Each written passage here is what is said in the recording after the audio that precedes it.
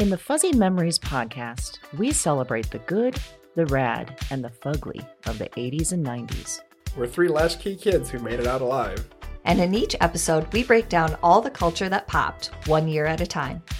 Whether it's the birth of legends, I'm Lyme disease free today, and I have Whitney Houston and MTV to thank. Or audacious moves. Imagine also the poor Golden Gate Bridge. You turn 75 and people have a party on you. Yep. I don't want that. Or even confusing PSAs. And the stop, drop, and roll. I mean, I assumed Yes. as an adult I would catch on fire weekly. All the time! We've got a take that will make you laugh. We've also got thoughts on all sorts of random phenomena and the most unmitigated of golf. Why sharks can't be trusted, people can't be trusted, and rivers can't be trusted. It's collusion. Of the highest degree. Uh-huh. You were counseling me to start my remarks with, first of all, bitch. Everyone in that room would have snapped to attention. It's going to be basically Coffee Lids, Shark Revenge, and then maybe like Matt Getz. God, we need to do something about him. join us every other Wednesday to celebrate the hits, the misses, and the misfits of the weirdest decades. If I could tell my 14-year-old self from 1990 that I would be eating in a Cheesecake Factory in Beverly Hills. I'd be like, we did it. We did it, Joe. We did it. Listen and subscribe to Fuzzy Memories on Apple Podcasts, Spotify, and your favorite podcast platform.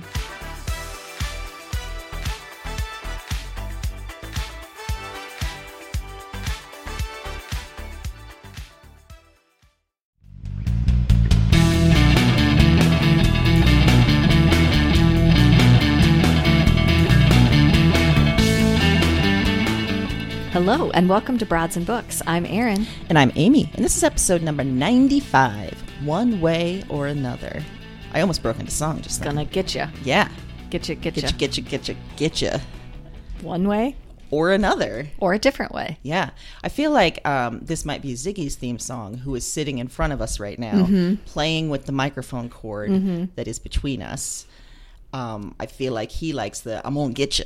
Get you. One way or another, I'm gonna be a part of this. So you either let me or I force it. I'm gonna be a star, babies. Yeah. That's what you think, isn't it, Ziggy? Yeah. Mm-hmm. It's time. Well, given your name, I mean, It's kind of your destiny. stardom is in there. Yeah. Yeah. Well, Erin, why did you pick this song? You know, okay, I'm not going to lie to you. It came up on my playlist. And then, sometimes you hit a song that you haven't heard in a long time and then it just sticks with you. Yes. Yes. It's like discovering it all over again. You just play it and play it and play it. So that was part of it. It was in my head. But also, I mean, it's kind of a great theme. It's a terrific theme. Relentless pursuits. Yes. Characters that won't give up. I'm gonna get you. I'm going to get you. Mm-hmm. Have you ever looked up the lyrics to this song? Is it just a bunch of getches Yeah. over and over again? Yeah, Okay, there's not okay. a lot. There's some weird, like, I'm going to follow you to the grocery store. Like, what? Okay. If this had been sung by a man, it'd be creepy as fuck. That's what I thought the whole time. I was rereading the lyrics. I'm like, this is, I mean, all right. Hey, it's Blondie, and Blondie is terrific. It could either be you really like me and you're going to get me, or you could be a hitman. Yeah.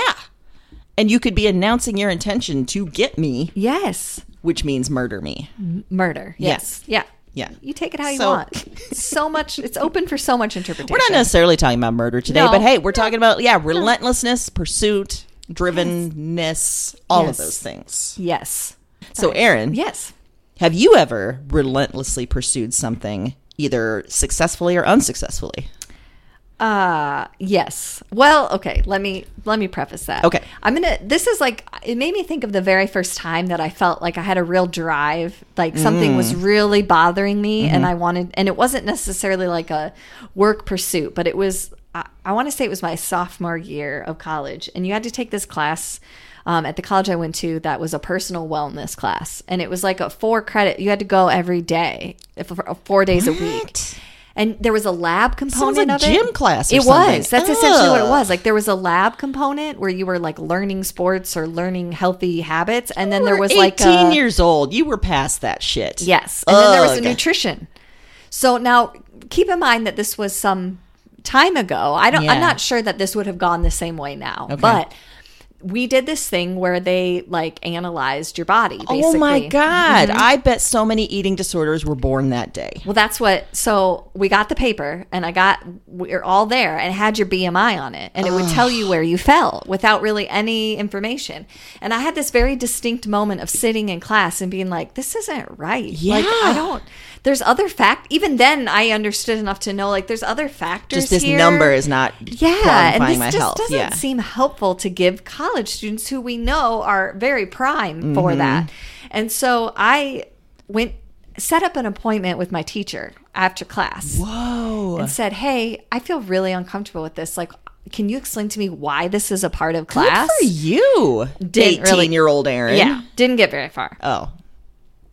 So I moved up one step. Whoa. And I went to the head of the department and I said, I don't understand this. I think that this is dangerous. Didn't get very far.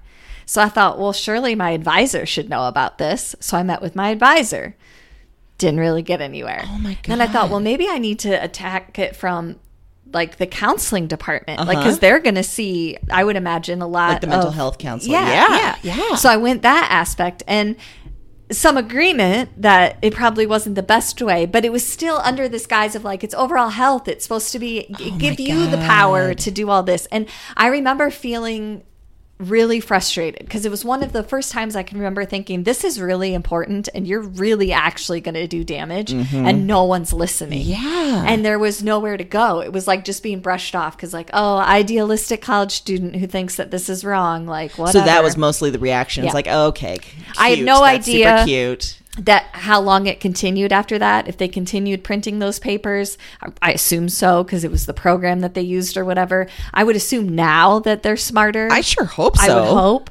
But I mean, the very fact that a class like that was required is, I actually is didn't even so go messed that up. far back. But just the fact that I was sitting in a class and someone handed me a sheet of paper with my BMI without knowing me and basically said where I fell and what I needed to do about that. Which, as we know through our reading, the BMI is a very faulty tool. Very it was faulty. never designed to be used in a No. medical setting. It was never designed to be used in the way that we're using it. Yes. So getting a bunch of 18-year-olds scared out of their mind for no good reason. And I remember being very frustrated because there was some homework assignment attached to it. Because I remember part of my argument was, I don't understand how you can attach this class and this piece of paper to my GPA. Yeah. To something that I use for scholarships, that I use for entrance into future parts of my major. Like, I don't Somehow my understand. body is Yeah. responsible for my grades. That is so messed up. Yeah. It was, I remember feeling really like frustrated and then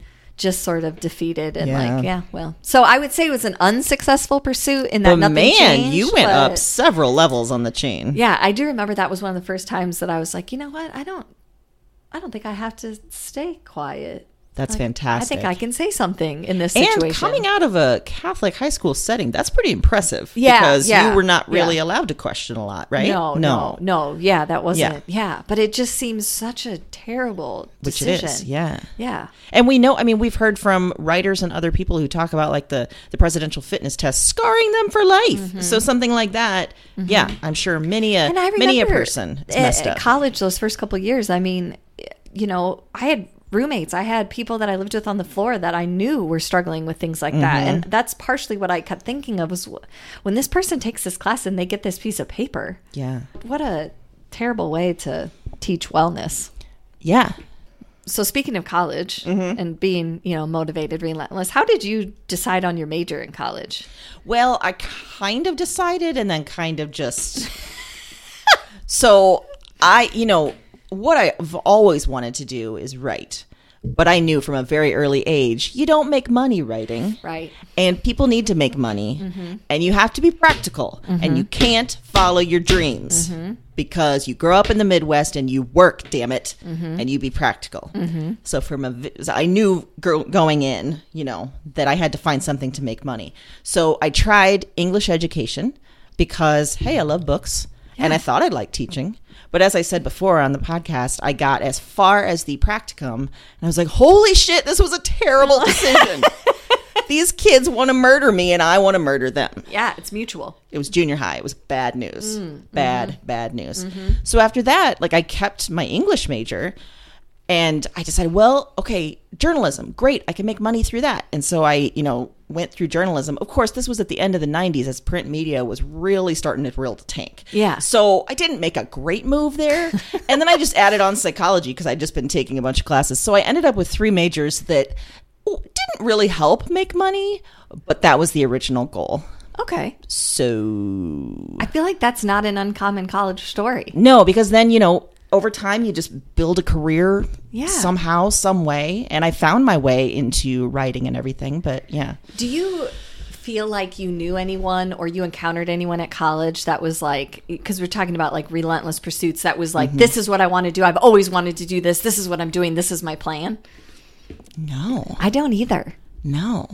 Don't you feel like that's portrayed a lot in It movie is. society? Like, oh, and then you just doggedly go after it. Yes. And yeah, you're right. Like, I think most of us were just like, let's just go drink for a while. And then, okay, let's do some classes and some extracurriculars and let's go sing about STDs. It's great. Yeah. Yeah, no. And I also don't know. felt like things were arbitrary. Like all of a sudden you had to, by this date, you had to know what you were Yes. going to do and Yes. declare a major. Like, why? Right. Why? Right. Yeah, and it makes no sense. And I would be interested. I'm sure there's statistics out there, like the people who declare a major versus the actual people that gain careers in that field. Like how often that happens. So has to be. And I would like to know 5, 10, 15, 20 Mm-hmm. years, how many people are still working in those same industries or same jobs. Yeah. Yeah, it's probably not good. No, it can't be. No. No. It's got to be bad, really. Real bad. Real bad. Well, another question for you, Erin.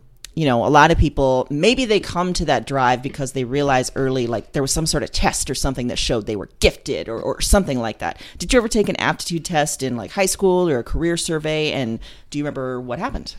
Yeah. Did you ever take the PSATs, like the pre-practice SAT? I think we had Yes. to, if I remember correctly, we did it as part of school. Like they had set us aside in the library or something. It wasn't something that we had to sign up for. Like they made everyone do it and then wow. show like what you would have gotten. And part of it was a career survey at the end. And I got cruise ship director. And I remember thinking, Wait, that's an actual career path that was outlined Yeah. in this. Okay. and I'm like, well, first Okay. of all, why do I need to take the SAT if I'm going to be a cruise ship Yeah, no director? shit.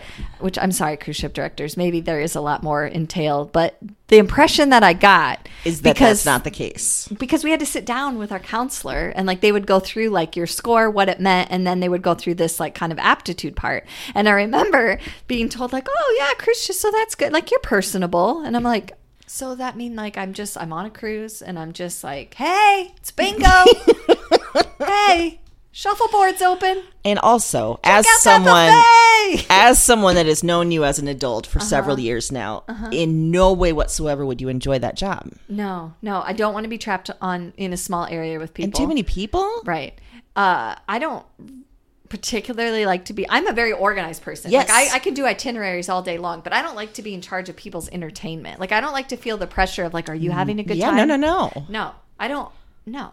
And I would be like the anti cruise ship director. Like if you made me a cruise ship director, it'd be like in a bad sitcom on Fox. Like she hates her job and she's drunk. Ha, ha, ha. Like Which I would watch that show. yeah. But I remember thinking that seems like a really odd. And I remember other people talking about what they got, like mechanic and stuff. And I kept thinking, is this like, did they aim really low on this career survey? That is It's like, we don't weird. want to set them up for too high of a Right. thing. You can't, So, And also, this feels very Midwest. Like, don't feel too good about yourself. yeah. Like, here's what you easy. got is a cruise You can ship be on a cruise ship. And director. isn't that exotic? Because you're from the Midwest. So water and a boat? What? Oh, boy. That's how smart you are. Yes. What? What does that have to do with anything?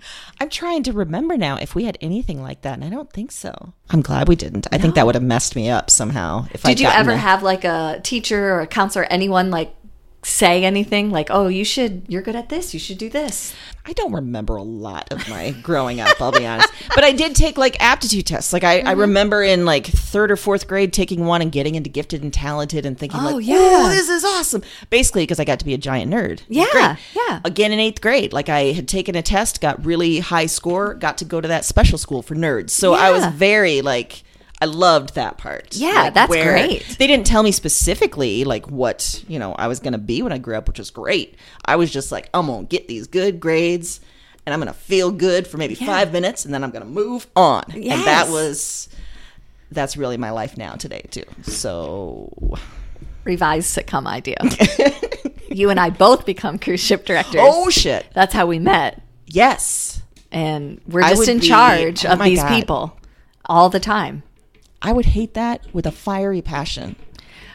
I feel like we would very quickly devolve into creating social experiments.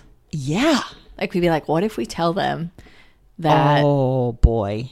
the shrimp is imported and it's the best shrimp they've ever had? How quick do you think we'll sell out a shrimp? Yeah. I could just see you would open like our break room and there'd be like tallies, like, you know, Yes. we got this many people to cry this cruise. This, Oh, you know, that's a good one. Yeah. we'd have like a bingo board, like, oh, somebody broke their hip, bingo. I would like to take bets on who's going to hook up over the cruise. yeah, you that's know, a good like one. both the guests and among the. 'Cause I Yes. bet the staff. I bet it's just slutty times. Oh, out yeah, there. it has to be. And You're good caught for on them. this boat. Yes. Yes. So I would take great pleasure in predicting Yeah. all the romantic triangles and whatnot. I mean, to be fair, I do love the show Below Deck. That's so true, maybe you they do. were onto something. I don't want to be on that. No. There's no part of it that I think, wow, that'd be a fun job. No, it seems horrific. Yeah. But I do enjoy watching it. So I think maybe what they should have said is reality TV producer. That's what they should have said. Yeah. Oh, yeah. That'd be more on target. We can see the good side and the bad side of passion. Yeah, no kidding. There's, you know, when you think one way or another, I'm going to get you, it doesn't have to be that bad of a thing that's going to No. get you. No. But I will say my fiction pick is pretty bad. Okay, good. Not the book itself. No, The thing well, I that wouldn't assume, yeah. Okay, so fiction pick. It is called Blue Ticket Okay. by Sophie McIntosh, and this came out last year. And Calla is a young girl, and she's waiting for her first period. Because when she does get it, it's the start of your life, right? Sure. But here, it's not in the way that we're used to. When her period comes, Calla has to report to a local station. This is somewhere in the UK. She puts her hand in a sort of automated ticket dispenser, and she pulls out her ticket. And she gets a blue ticket, which means that she will be a career woman. And another girl gets a white ticket, which means that she will be a wife and a mother. So depending on these tickets, Oh, boy. that's what your life is going to be. Okay. So immediately she gets an IUD inserted. And then she's pushed out to make her way on the road to a city to see if she survives to get to the city, and then she can be a career woman. Okay. So we cut to years later.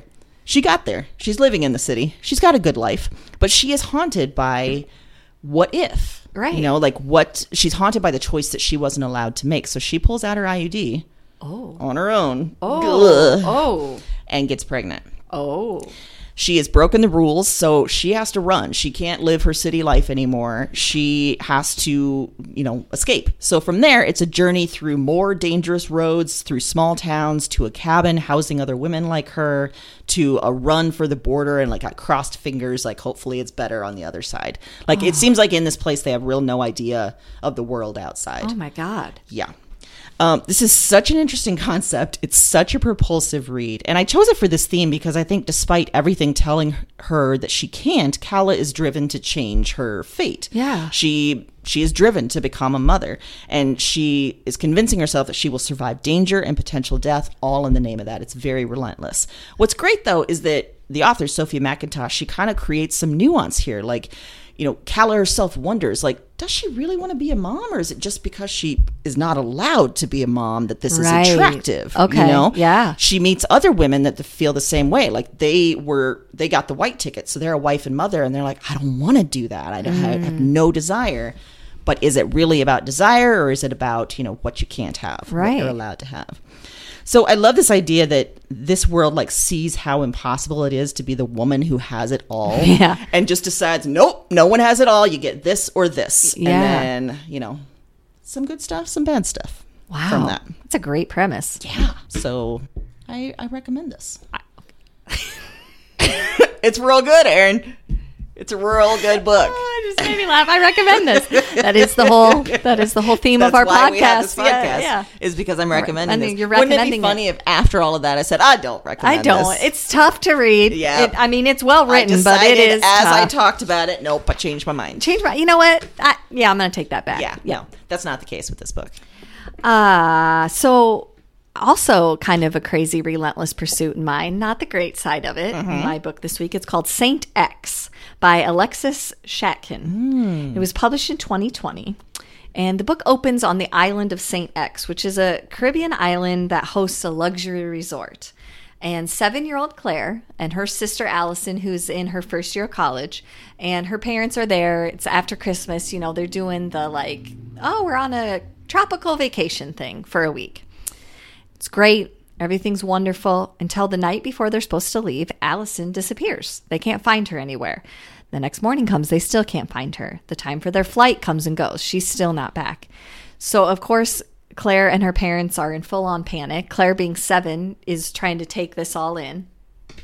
And a few days later, Allison's body's found in a cay that's off the island.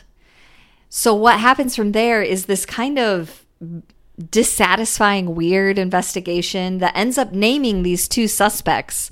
But then the timeline doesn't quite fit and there's not enough evidence, but it's like the only thing they have. So her family is like, this is what has to happen, but they're not getting anywhere. So we go back, they're back in the US, they're trying to put their lives back together. This becomes a hot story. Like there's murder mysteries done about it and all kinds of investigations, and they kind of live in this bubble. We get through that, and then the story jumps years ahead to Claire out of college. She has a job.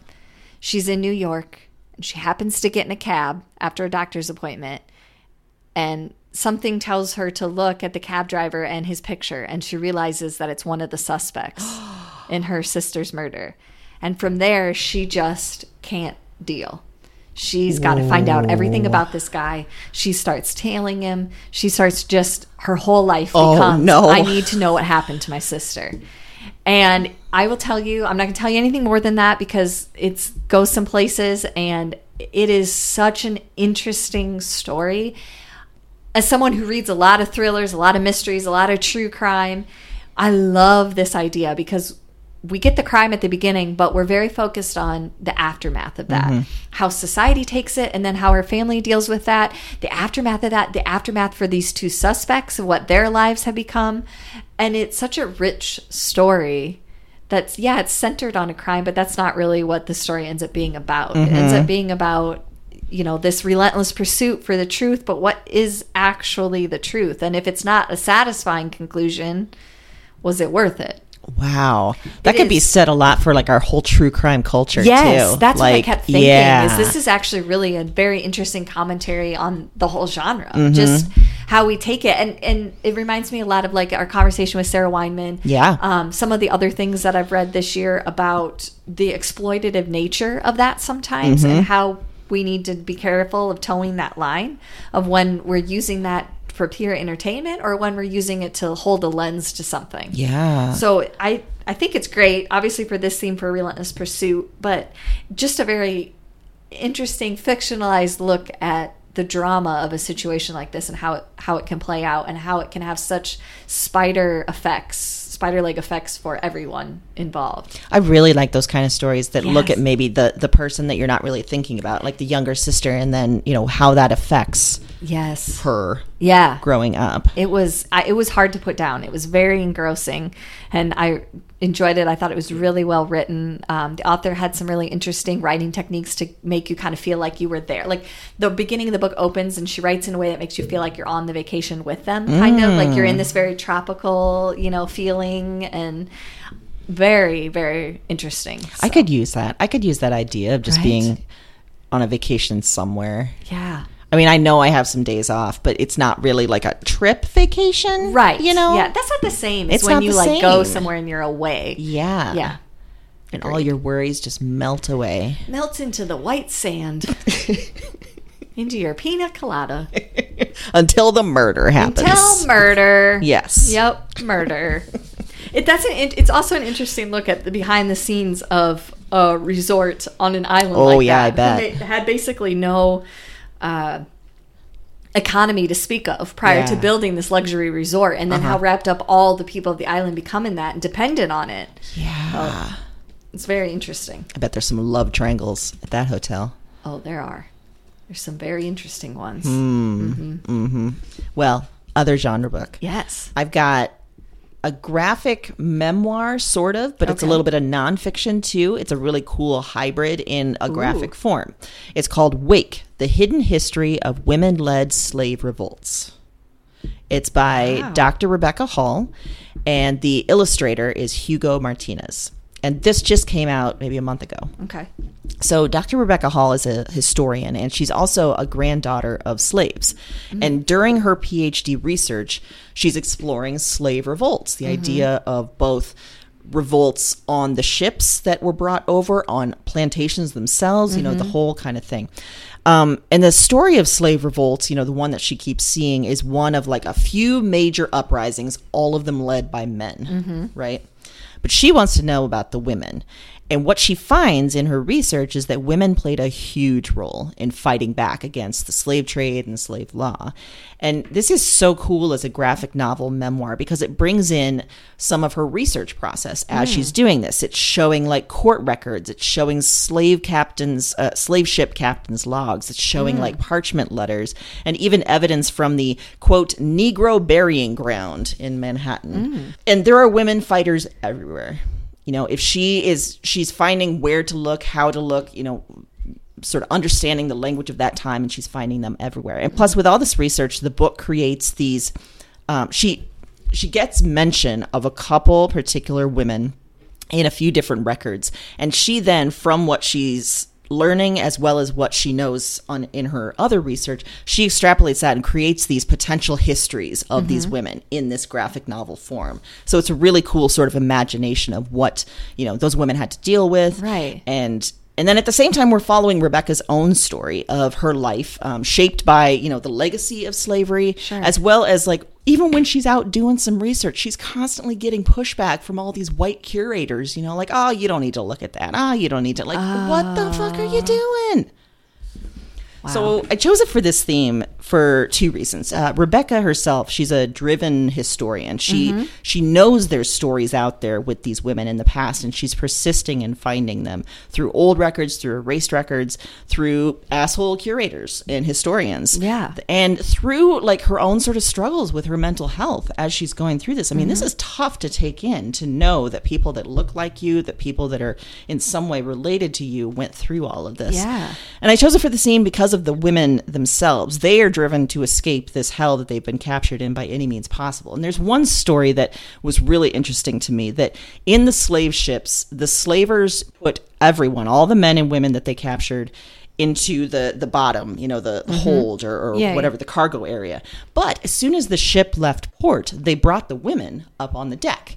And because they're like, the women won't escape. They'll be fine. It's, you know, whatever. Now, some of it's gross because they were trying to, you know, get on the women. But because of that, because they just had no concept that women would be like fighting back, a ton of women did. They orchestrated a lot of revolts. Now, a lot of them led to mass suicides just to get off those ships. But it was led by those women that nobody like gave any sort of credence to. Wow. So this is a fascinating book. It's a fascinating story. It's told in a really cool way. And Wow. Relentless. When you were speaking at the beginning and you said that this was part of her, you know, PhD thesis and research, I said, oh yeah, that what in my head I was like, relentless, talk about relentless, Yeah, you know, no thesis and those type of kidding. things. But then I thought, you know, we didn't even discuss at the beginning how relentless it can be for an author to get a book out. You know, how much, and you know better than anyone right now, with a book coming out in October, the amount of work it takes to write the book and then to try to market that book to someone, to get the book. And then you think, people I think have this misnomer that it's done after that. And there's so much more work after that of getting it out there and getting the right attention, finding the right person to champion it. And there's the work of battling past your own imposter syndrome, as well as just the constant, like, am I doing this right? Am I going to get everything? Am I fucking this up? All of that kind of stuff, too. I think to be a writer and to be someone who puts books out into the world, you have to have an element of relentlessness. I mean, there has to be a passion there, because you're going to be turned away at almost every point. Well, and like you said, or like we've said before too, like so many writers, like no one's asking you to do this. So you have to really believe in what you're doing. Right. You have to really pursue it relentlessly. You have to put yourself out there and get rejected again and again and again and again. Yeah. Yeah. It's so interesting to me as a lover of books and like an avid reader. And, being privileged enough to talk about books all the time on a podcast, but it's so odd to me when I hear those stories, because I think, oh, but we want all the books. Like, we want all the books. You kind of, as a reader, you tend to sort of gloss over the work that it takes sometimes to get a really good book out there, to get people to pay attention to it. Yeah. I think we're familiar with the machine that is big publishing and big names, but a lot of the books we talk about on here, they need a champion behind them to get them out there. And usually they have something really important to say. Yeah. It's a lot of these like smaller presses, a lot of the ones that are willing to take risks and tell stories that maybe no one else is telling. Yeah. And there's a definite relentlessness there. Yeah. And I think it's a very unique field in that sense, that getting, there's not a lot of other career paths that you could get rejected 41 times and then go, well, I'm going to try a 42nd. If I'm trying to become a meteorologist and I go to 41 stations and they're like, there's probably something wrong. You're terrible. Yeah. It's not happening. Yeah. I don't know that I'm getting up and going to 42. I'm just not. It is really true. You've said that before, that in not many other fields is there this sort of just assumption that, you're going to get rejected a shitload before anything happens. Yeah. Yeah. But it's because you're judging someone's art form, and you have to find the right person that grips into what you're trying to say, that then can communicate that to other people, which is, there's a magic to that, but there's also a frustration to that. Definitely. Yeah. Yeah. Whew. Well, good for her for sticking with it and bringing it out. And definitely, when everyone was telling her, hey, shut up. And when are people going to learn that when you say don't look at that, people want to look at it more? They want to look at it more. You don't need to know that. It's always going to make someone want to know that. It's 101. Cripes.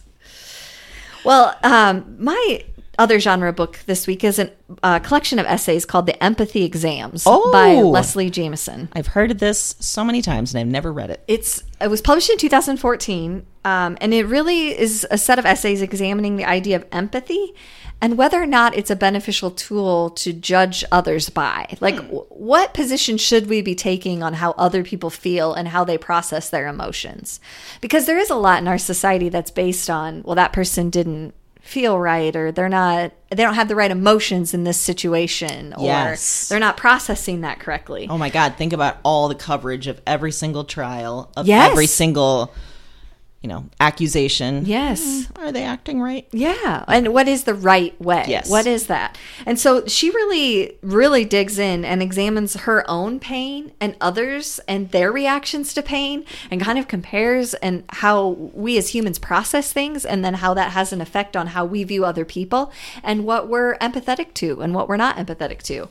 And I think it's a deep topic, and it brings up a lot of feelings, but she has a wonderful writing style that sort of gets you in this rhythm where you're just enjoying the story for what it is, and then you're like, oh wait, yeah, that's a really good point. Ooh. And then you're enjoying this, the essay again, and then you're like, well, wait, what does that mean about me? I just felt like I was very, very engrossed in this. And I will tell you that usually when I say engrossed, it means I read it really fast. Like I just couldn't put it down. And I wouldn't say that that's the way I read this book. I read it slow because it was so impactful and deep. And there was a lot of information, I felt like. And I was taking a lot in through my own lens and then her lens, and thinking about other people in my life. It starts with an essay about her being paid as a medical actor. Like that they go in and for students, they have to act out symptoms so that they can try and diagnose and get to things. And it's this really interesting take on that, of her having symptoms that can't be identified, and how like a medical student or a doctor relates to that, and how a person that's trying to explain these symptoms relates to that. And she goes on a deep dive into some groups of people that have illnesses that are very rare but very painful, and how they've maybe been treated by medical professionals like, oh, it's a mental thing, it's not actually physically happening to you. But then she also take you down paths of like some very intimate personal things that happened to her that could be painful. And the ability to do that, and to do both of those things in one book and in essays, it really is powerful, and it really does make you think a lot about what does it mean to feel? And do we all have to feel the same way for it to be real? Oh, wow. Does it have to be recognized by someone to be a real thing? Or is your feeling enough? Which... That's a huge... Yeah. I think that's to a even feeling think that everyone about. struggles with at Yeah. some point, whether they put words on it or not. Yeah. I think we all struggle Do to I feel the same as other people? Am I feeling things right? Am I feeling things wrong? Yeah. Is it okay for me to feel this way? Should I have this Yes. feeling? We assign a lot of morality to feelings. Like, I shouldn't feel that way. I should be happy for that person. Or, this is just my own feelings about it. Instead of just sort of embracing what and where feelings come from, and the empathy associated with them. So I picked this as a relentless pursuit because the whole time that I was reading this, I thought how difficult this book must have been to write, to be immersed in this. I know talking about feelings for me can feel like a lot. And so to be immersed that you're writing a book about it, and to be thinking so critically about all of these things that are happening and what that means, had to be very overwhelming. Wow. And very difficult, but the product is amazing. But I just kept thinking about the personal toll that had to take, and how relentless you had to be to get this message out, because it had to just be draining. I think write. more and more that every writer should have a therapist, because, just to be able to, because something like that, it sounds like you're really mining maybe some past stuff, some current stuff, some things that if you feel shame about, and that is tough to do on your own. And we've talked to many authors in our Broads Talk Book Quiz series who say that one of the difficult parts, especially nonfiction writers or those that have written memoirs, that's difficult is you're putting it out there, and then people feel like an ownership on your pain or your trauma. We've had examples of people standing up and being like, you've been traumatized, you need a therapist or whatever. Yes. And to put that out there in such a way, and know that that's going to be taken by some people, something so personal, has to feel very... I don't even know how you would begin to deal with that. And then the opposite side of that, if people read that and really internal and feel so like, oh my God, she's talking about me, somehow that's affected them. That's a wonderful thing too, but that has to be also... That's a burden too. Challenging, yeah. Yeah, absolutely. So I really highly recommend it. I think even if it's a book that you pick up and you read an essay here and then you let it sit for a while and you read another one, her writing is incredibly powerful, and I think it's worth it. I recommend it. Is it real good? It's real good. Real good? It's real good. It's a real nice book, and I recommend it. If we were to have a rating system, it would just be real good. And I recommend it. And I don't think we would have anything negative, because we don't talk about books we don't like. Real good is the entry level. Yeah. Because that's, that's every book. That's where it has to be to get us to talk about it. So it's real good, but it's real good with, now maybe we need a rating system from there. It's real good. Really, really good? Really, really good. Blew my socks off good. Couldn't put it down good. Made me think a lot good. Oh, yeah. Had my emotions all over the place good. Had myself a good cry good. Had myself a good cry good. Kind of want to meet this person good. Terrified to meet this person good. This is getting to be a very long scale. There's just a component for every book we've ever recommended. It's basically like a spectrum, because I think so many of our books would be a lot of those different things. Yeah, you're right. It is like a spectrum. I like that. A book spectrum. A book spectrum. Maybe we should work on that. Yeah. A real good book spectrum. A real good book spectrum. You already got through the gate a real good. Now we're going to assign you a place. It sounds like we're sort of attempting a real bad accent. That's just I know don't it. quite I'm sorry, know I what didn't. we're doing. Yeah, but actually, wasn't. it ties very well into what I'm going to recommend for pop good. culture because I'm Okay. recommending Ted Lasso from Oh, 2020 yes. on Apple TV Plus. Have you watched this one? Okay. No, I don't have Apple TV, Okay. so I don't know how. Can you get things that are on Apple TV somewhere else? that is an excellent question, and I do not have the answer I to feel that. like you can't. I feel like I tried and you can't, and it's very disappointing. Well, I'm sorry. I'm going to talk about something that you can't have, and you're just going to have to struggle Okay. through it. It's okay. It just makes 'Cause me our want listeners- it more. I'm going to look further into that, and I will Yeah. update next week. Even if you get one Apple device anywhere, even if it's a tiny little thing, you then get an Apple account, and you can watch it on your TV. Okay. So, just saying. Okay. All right.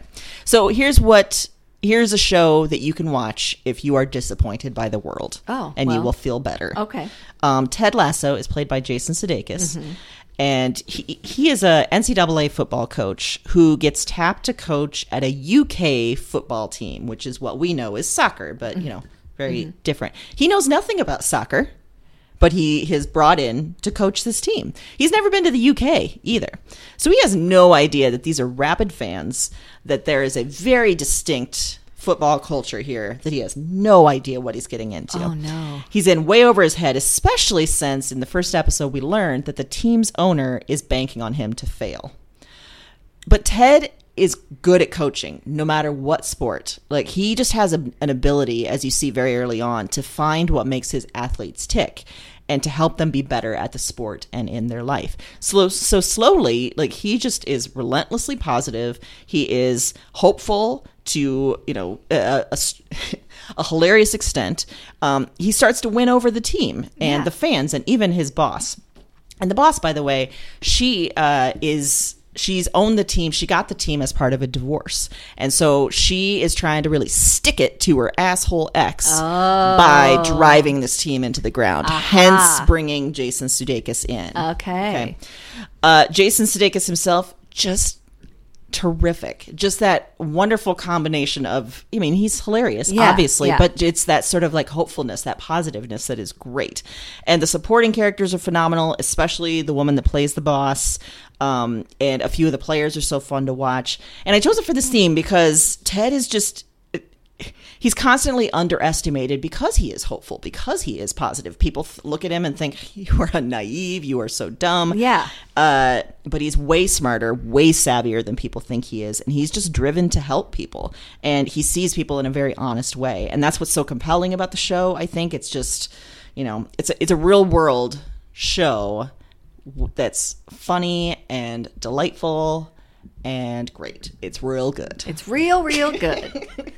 Well, I know. I'm going to do the research because I've heard it. And the next season or something starting soon. Yeah, isn't it? I just rewatched it because I needed it. Yeah. And because the second season is starting. And I'm trying to think if there's this way to get it. There has to be. There Because how has would to they be. just make it would be, They wouldn't be good money makers if they No, I'm didn't. sure it's a thing like you could probably pay for somewhere, you know. Yeah. All right, we're gonna get this for Okay. you. We're gonna figure this out. We're going to figure it out. Yes. Good. Well, I also decided that a sitcom was in order. Yes, good. A Good, comedy good. show. I don't know if it's a traditional sitcom, but it's called Black Monday. It's a series on Showtime. You just got into this. I haven't seen it yet. We blew through it. I mean, we are up to date. It's in its third season now, I believe, going, just started. But the whole premise is that we travel back to October 19th, 1987. That's which is a bad referred day. to as Black Monday because it was the worst stock market crash in the history of Wall Street.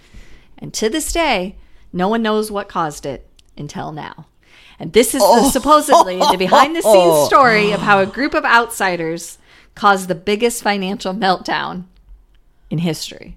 Oh, that's And wonderful. so the premise is that Don Cheadle's character runs his own investment group on Wall Street, and he's got some power players. And by power players, I mean some real idiots. they're nuts, but great in their own way. Regina Hall is like his right-hand woman. She's amazing. She's really kind of the brains of the operation. That sounds about right. Right? Yeah. We got Paul Scheer, who plays a guy who goodness. is not great at his job, but gosh, he's really good at But sucking he's up. a mediocre white man. Yeah. Yes, yes, so great. Horatio Sands plays comes in and out of it. Andrew Rannells is I love in Andrew it. Rannells so much. He's amazing in it. So great. Casey Wilson is unbelievable. There's so many people in this that are just, it makes it so phenomenal. And I didn't know what to expect. I'd heard great things, but it is beyond funny. But also, there's also these moments where you're like, wow. Like, Regina Hall's character, you know, she's a black woman and she's female in this really male-dominated field, and no one takes her seriously. And she kind of has to degrade herself to a level to kind of act like they do to get taken seriously. And then, you know, these ideas that she has that are amazing that get taken by other people and passed off as their own. Terrific. Don Cheadle's character, who is just so set on being the best and the things he's willing to sacrifice, amazing. There's so many other things I don't want to tell you because they come as little surprises that are so enjoyable. But it is by far my favorite character is Regina Hall's character. She's just great. And she's this role, I don't know if they wrote it for her. Like, I can't imagine anyone else doing it as well as she's doing it. It is wonderful, and it's so funny, and also it's like a great blast from the past because it's the 80s. Well, I've seen like pictures from it because I follow Andrew Rannells on Instagram, and there's some clothes that yes, and now we're terrific. moving into the 90s in the third season, and that's hilarious. Like, just the comments that they keep making, and it's wonderful, and there's actually a lot really being said underneath the humor, which is my favorite kind of comedy. When on the face it's hilarious, but it's also extra hilarious if you know kind of what they're going for. Wonderful. You'll love it. We absolutely devoured it. Yes, I know that you got Showtime just for that. I did. And I was thinking about doing the same thing. I have to admit, I'm a huge Casey Wilson fan. And I mean, stumbled why upon a wouldn't you be? podcast that she was on. And I had heard of the show before that, but then she was talking about being on set. And I was like, okay, I need to commit to this because and her husband is one of the creators and writers. Okay. So that's kind of part of it. But her character is, like, if I was going to be an actress, that's the type of role I'd want to play. It's just ridiculous and amazing. So she's the heir to a Jean fortune. Oh, wow. Which you're kind of led to think might be like Jordache, but it's Georgina. So there's a lot of discussion about that and like Z Cavaricci's. So if you 80s, 90s, I mean, it's prime. It's wonderful. Wonderful. Did you ever want to be an actor or an actress? No. I never did either. Like, I loved movies growing up, but I always knew, like, no, that's not for me. Like, that's not something I would enjoy doing. No, if I had one regret, or I thought that my life was going to go a different direction, I would have loved to be a comedy writer, like go work on even like an everyday show, like Jon Stewart when his show started, SNL, something like that. I love the idea of like a writer's room and collaboration, and I love humorous writing, and I think that if you're good at it, like that's it's such a talent to be able to do it. And so I would have maybe tried that. Like, I could see really enjoying that side of it, but in front of the camera, absolutely not. Never. Not a chance. Yeah. No way. I think you would thrive as a comedy writer. Yeah, I feel like, I mean, we're doing some of it through this. Right. You're delivering comedy every week. Every week I come with the heavy-hitting, well-written comedy, as we know. Oh, boy. Yeah. I'm going to get you. One way or another. Going to get you. You're going to love this podcast. Ziggy did not prove to be relentless. He left very early in this recording. Early. I thought for sure we would have a lot of meows. We would have some, he was playing with the cord that connects us. And it was semi-offensive how quickly he left. He was like, oh, that's what you're doing? Oh, never mind. No. There was also, before recording started, some eye staring contests. We did. We had a moment. Yeah. Where I would not break eye contact. And he meowed at me. Not happily. I made him uncomfortable. So probably going to get an HR warning about that. You're the only human other than me that he is interested in at all. Everyone else scares him. Right. But you, because you don't try to touch him, because you are deathly allergic, he's like, oh, huh. All right, I like her. What's happening here? Yeah. She doesn't want my affection. I don't want you to rub on me. I will allow it because it is your home and I don't want you to be uncomfortable. But in terms of things I want to have happen, it's not on the list. Yeah. So Yeah, I he think doesn't- he senses that and is like, I don't know what to do with this. That's true. But, as far as other people's desires, he don't give a shit. No. Yeah. No. Cats are inherently selfish. Very. But that's kind of their magic. That is their magic. I wish we could just be that selfish and get Right? away with it and be rewarded for it. Yes. They're like spirit animals. Like the more weird you get, the more hoops I'll jump through to make you happy. Yes, that is true. The weirder his behavior gets, like, oh, you're so cute. Oh, you don't want to drink out of a bowl? Okay, I'll get you your own special glass.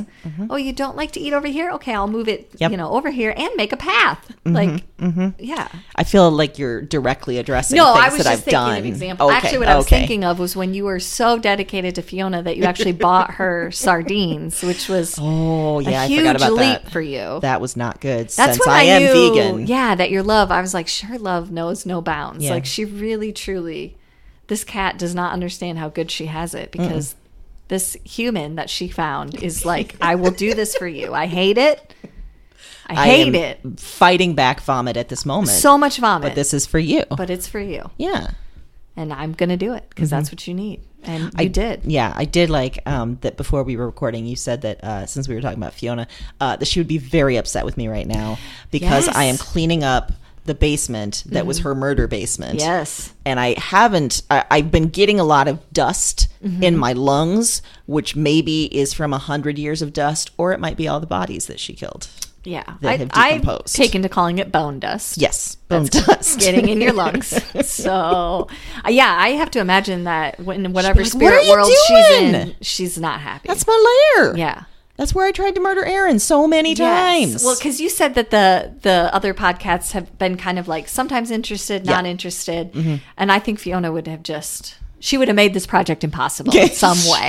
In some way, she would have stopped. That's this. very true. Yeah. Yeah. And these cats, they're more just interested, but also at one point, Thelma peed in a box yesterday because she had had enough. Yeah. And I I said, okay. just don't want you to miss a mealtime. I think that's what that was. Like, just don't get so wrapped up that we Which forget what's important. I was hungry and I wasn't recognizing my own hunger. And she was like, listen, I you're going to can't- recognize this pee. Yeah. That's it, where it's not supposed to be. Yeah. And you'll have to go upstairs and then you'll realize you're hungry and it'll be great. You're right. It was just for me. They know you. The good news is that we'll be back next Wednesday with another great new episode. Probably more podcast adventures too. So much. In the meantime, Happy reading.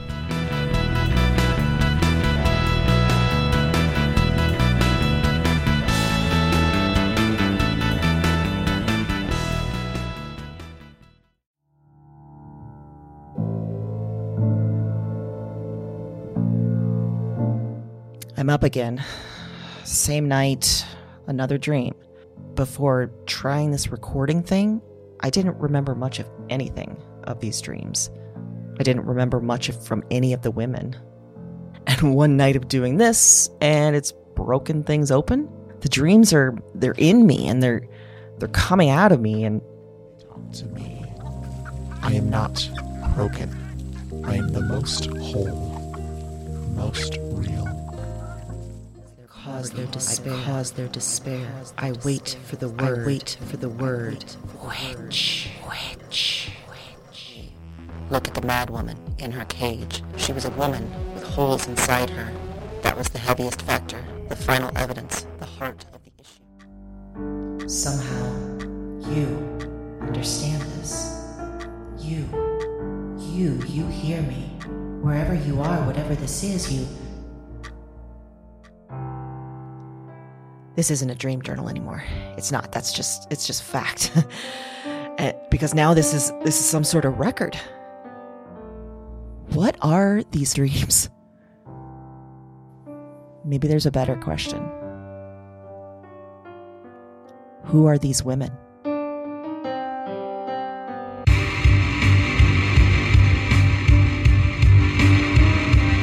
Weird Woman is a Broads and Books production. All 9 episodes are available January 10th. Listen and subscribe to Weird Woman on Apple Podcasts, Spotify, and your favorite podcast platform. That's WYRD Woman, wherever you listen to podcasts.